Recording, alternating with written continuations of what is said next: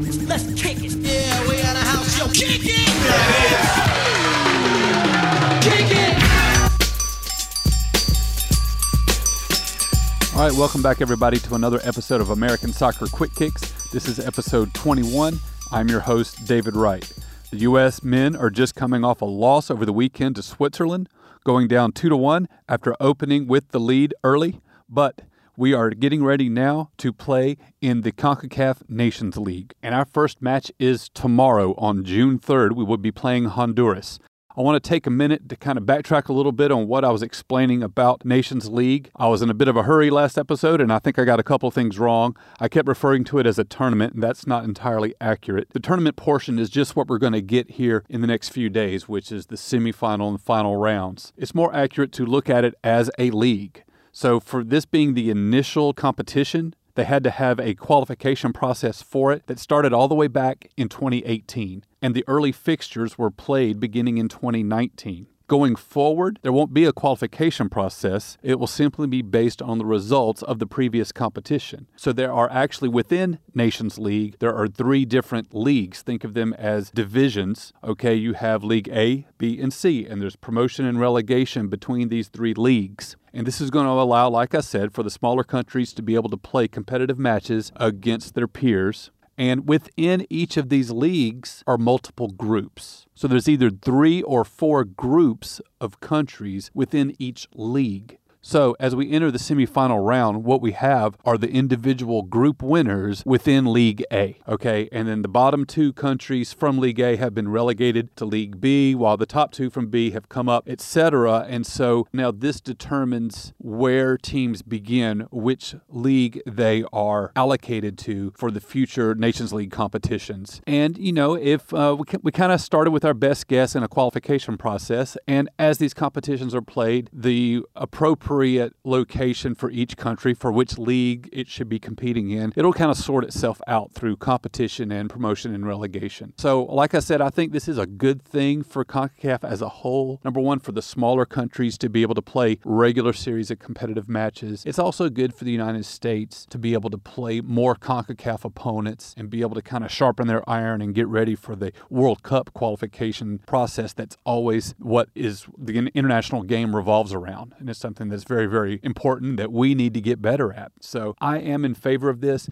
I also said that it's played every year. I have to look into more how accurate that is. It's going to be a Nations League competition is actually going to take place only within the FIFA international windows and over the course of 2 calendar years, the best I can figure. What I don't know is that suspended or pushed out of the way when it comes to World Cup years or World Cup qualifying years. So we'll kind of figure this out as we go, but I wanted to kind of explain that a little bit better, that this is league play. This is actually a league table among national teams. So it's for your country, but you're playing in a league, and that's unique. That's something new. I say it's unique. Other confederations are doing it, but it's new. It's a new wrinkle that has been introduced. And like I say, this first competition has had its resolution delayed by the pandemic. We're going to finish it up here, and then next time we start, the U.S. will still be in League A, and we'll go from there. The U.S. did win their group, and so we have drawn Honduras in the semifinal round, and we will play tomorrow night at 7:30 Eastern. This will be carried on CBS Sports and on Paramount Plus. The other semifinal match is Mexico and Costa Rica, and then on June 6th, we will have both the third place match and we will have the final. The final will be carried on both Paramount Plus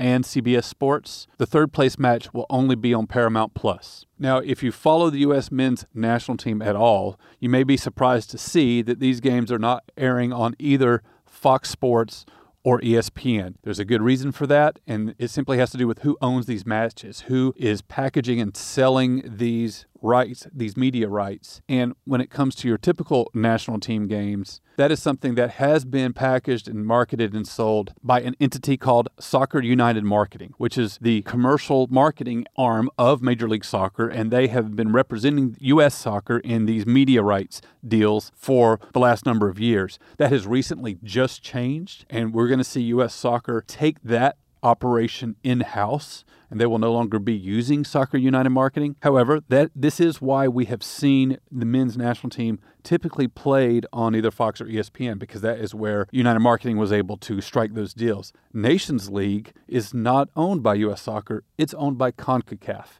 And CONCACAF negotiates their rights separately, and their deal has been struck with CBS, which includes Paramount Plus streaming platform. So the CONCACAF events you're going to see those on CBS and Paramount Plus. That includes Nations League, it includes Gold Cup, and it will include Champions League going forward. So if you want to see all these matches, you need Paramount Plus. However, like I said, tomorrow night's U.S. match will be on CBS Sports as well, and the final will be carried by CBS Sports. Again, these are our top players. This is our World Cup squad. These are the guys that are going to get us to the World Cup next year, if we make it at all. These are our European superstars. Christian Pulisic just helped Chelsea win the UEFA Champions League over the weekend. This is historic for American soccer. This is the first time an American has ever lifted that trophy, and that's why he was not at the Switzerland match. He has lifted that trophy and celebrated with his family, and now he has come into camp along with Zach Steffen, who was on the opposing sideline Saturday in the Champions League final with Manchester City. They've joined the camp. The team is now in Denver, and they are training hard. The match, again, tomorrow night, the Nations League semifinal, 7:30 Eastern on CBS Sports and Paramount Plus. If you are at all going to be interested in following the U.S. through the World Cup or through the World Cup qualification process, I encourage you to tune in for these matches because of who the players are. The players that will be on the field representing us are the players that we will be going with for the World Cup qualification. So here's your chance to start learning the team and start learning the key players, and it also gives you a good sense of where we are, how we stack up against CONCACAF. We fell short against Switzerland. That's okay. They're the number 13 team in the world. Let's see how we do against CONCACAF, which is what we need to be able to do successfully. So here we go. We're going to play these two Nations League matches here in the next 4 days. And then on June 9th, again, we've added that friendly against Costa Rica. So tune in with me. Join me in watching some soccer. Reach out to me. Let you know what you thought of it. And I will talk to you next time.